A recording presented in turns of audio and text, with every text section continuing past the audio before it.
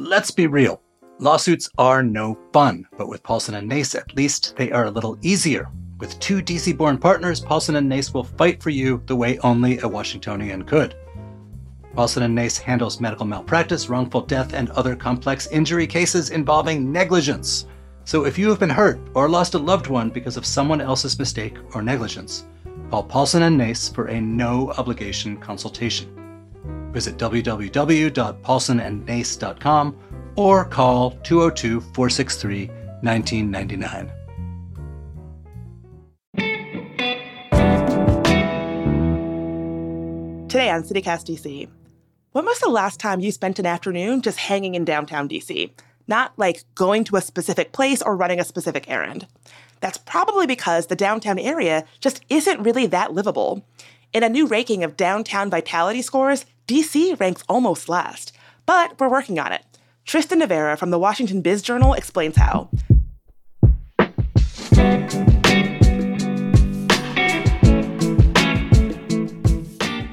Today is Wednesday, May 3rd. I'm Bridget Todd, and this is what DC's talking about.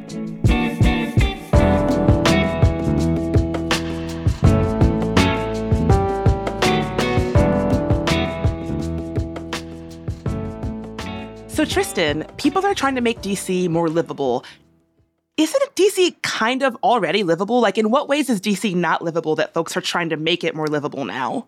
You know, the interesting thing is DC is kind of livable. Think about the last time you went downtown that was for a reason other than to go to a restaurant. A lot of us in the past couple of years haven't really had the chance to go and do that. There's certainly a decent number of apartments for young single people. There's just kind of a small number of, dorms and that sort of thing. But it's not really a true neighborhood in the sense of you don't see kids out there playing, riding their bikes. You don't even think about that sort of thing for downtown DC, and that's kind of the problem that it's having. What would realistically make DC, particularly downtown, like more livable for families and different types of people to actually enjoy? Well, it's got to be a lot of public space investment.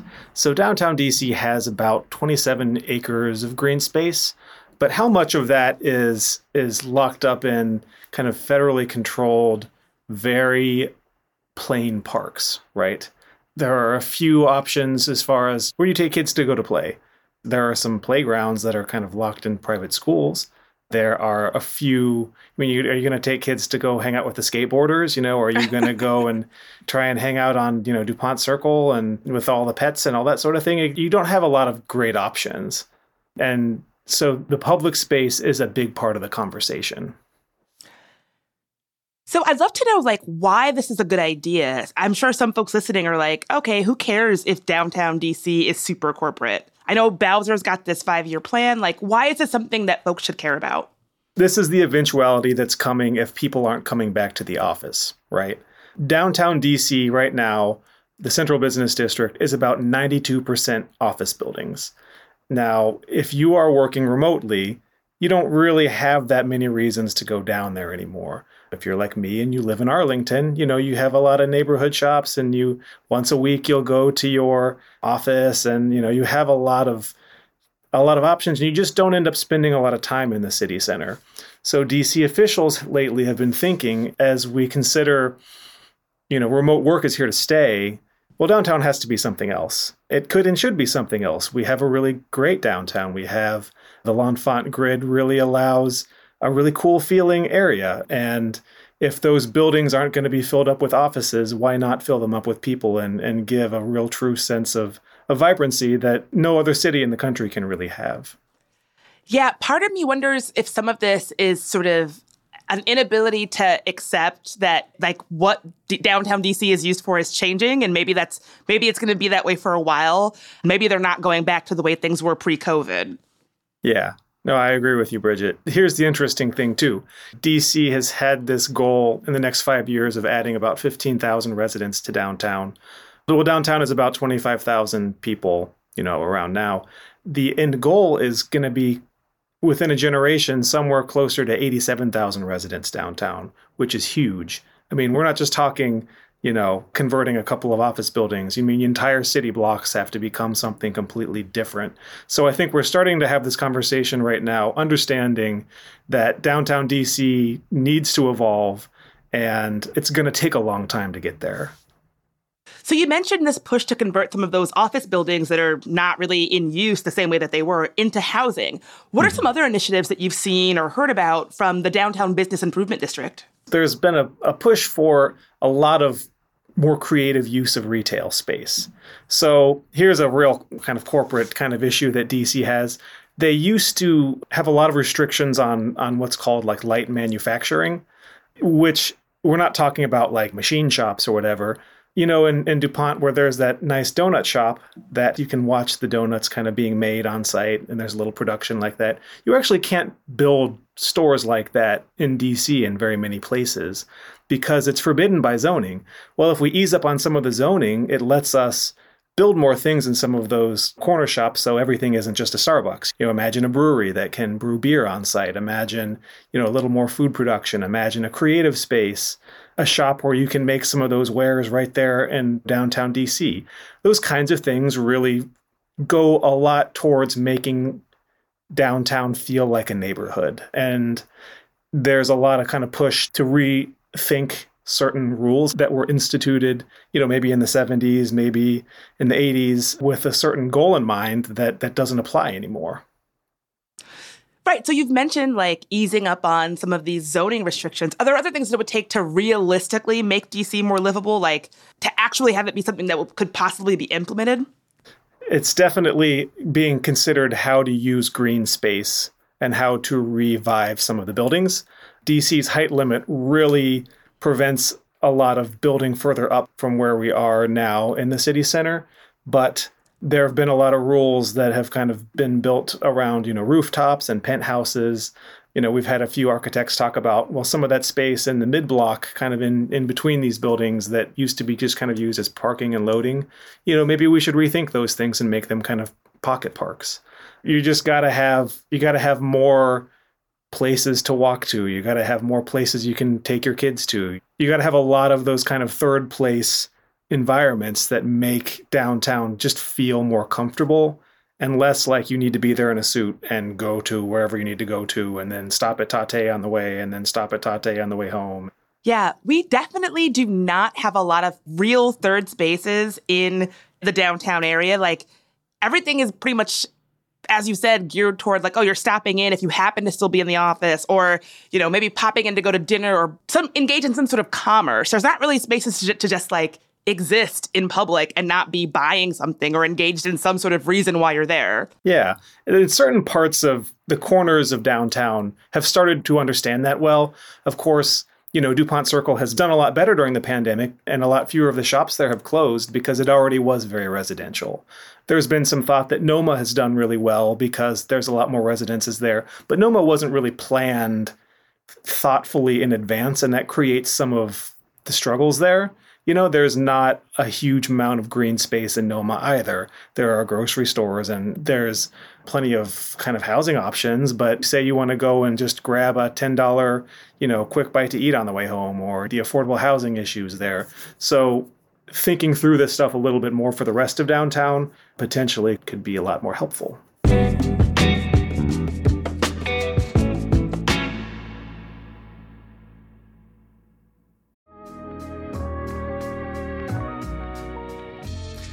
It's time to get dressed up, DC! So Others Might Eat is having its Young Professionals Network Spring Soiree. That's to help raise funds for homelessness in DC.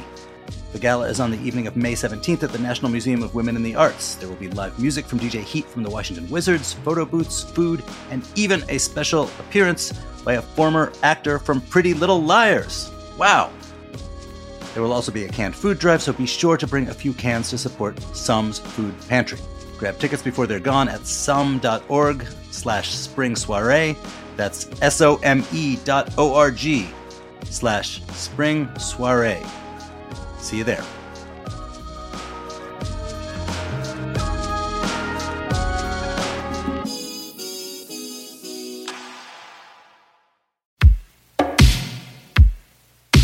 When was the last time you went to the theater? Well, we have a new show for you to check out. The Gala Theater in Columbia Heights is showing the political musical comedy Museum in the Closet, Evita's Return, which follows Argentine icon Eva Perón to the afterlife as her preserved corpse ignites political scandals, clandestine affairs, and mysterious murders. The show is full of samba, reggae, and tango that will have you tapping your feet nonstop. The show is in Spanish with English surtitles and will run from May 9th through June 9th. Get your tickets now at galatheater.org or call 202-234-7174.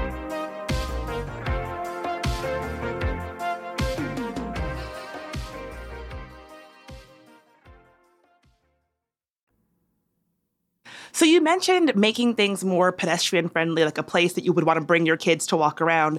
I've seen renderings for a real life version of this, like a pedestrian only zone in places like Chinatown. Mm-hmm. What does this look like? Yeah, so the downtown bit has really been thinking about Chinatown because it's right in the middle of all these different cool things. There are a few different ideas in play for how to revive some of those roads. I think they'd like to see kind of a road diet where some of the lanes get closed down in favor of more buses and maybe a more kind of pedestrian-friendly experience. The real thing is a lot of Chinatown is built for walking on sidewalks while a bunch of cars drive by you. You can't really hang out there. There are certain chances to. I mean, the Christmas market is really fun. And it proves that people want to go there. They just don't have a reason to stick around if they're not buying something. So if these roads are redesigned so that there's more space for people to spend time outside, they think that people will just spend a lot more time there. So I know that they, in Chinatown, already do that when there's game days, like they shut down the roads and for the Christmas market. Do you know if they're suggesting shutting stuff down around the arena or like other areas in the Chinatown area?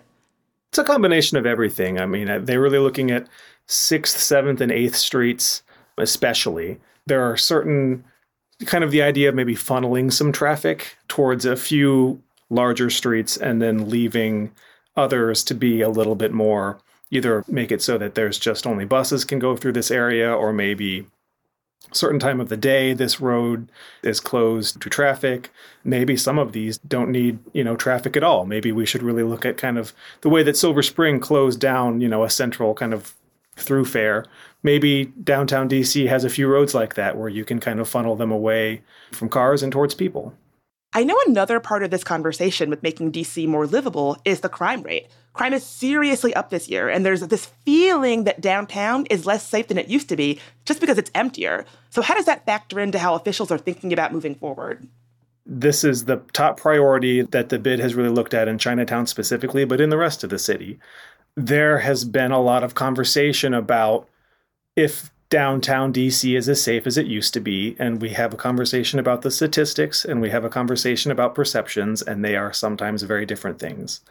I think when you think about the future of downtown DC, you have to really think about it equitably. You have to really think about it as though saying, seeing homeless people is not a scary thing. It should not be this thing that is this problem. It's something that needs to be looked at in a very careful and very empathetic way. I think as we have these conversations, being very careful to understand that is going to help a lot.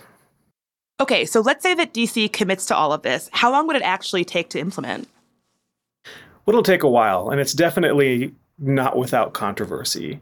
And this is what a lot of the downtown property owners have said. Trying to take cars away from DC, it's a tough process. And, the reality is there are 690,000 residents in the District of Columbia and, 5.5 million in Maryland and Virginia. You're going to have a lot of people who experience DC by commuting there one way or another. And we'll leave out any conversation about how the metro's doing and just really look at, you can't build up because of the height limit. You can't build down because we are still in a swamp. So how do you make this city accommodating to people who are coming in from kind of the edges of town? And that's really what DC needs, because those people aren't coming in to work anymore. You want to have a reason to bring them there. So we end all of our interviews asking our guests if they have a DC life hack to share, something that makes life in DC a little bit better. So Anju is the best Korean chicken in town. Go to the happy hour. All of the prices are way cheaper, and it's just fun. Oh my God, this is a tip made for me specifically. I love Korean chicken. So this is great. Tristan, thank you so much for being here. Always a pleasure. But hey, thanks again, Bridget.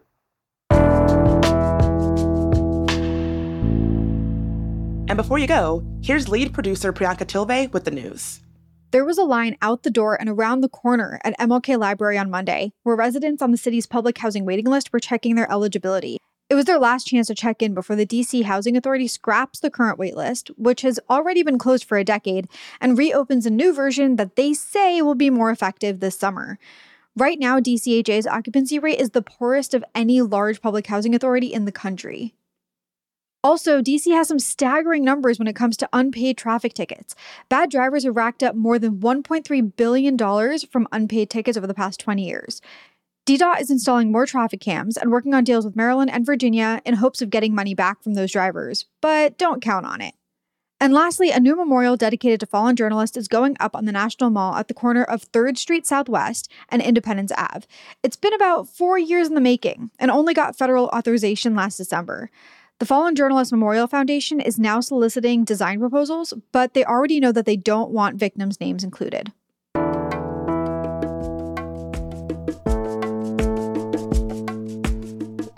That's all for today here on CityCast DC. If you enjoyed the show, why not tell your favorite person who likes to hang out downtown?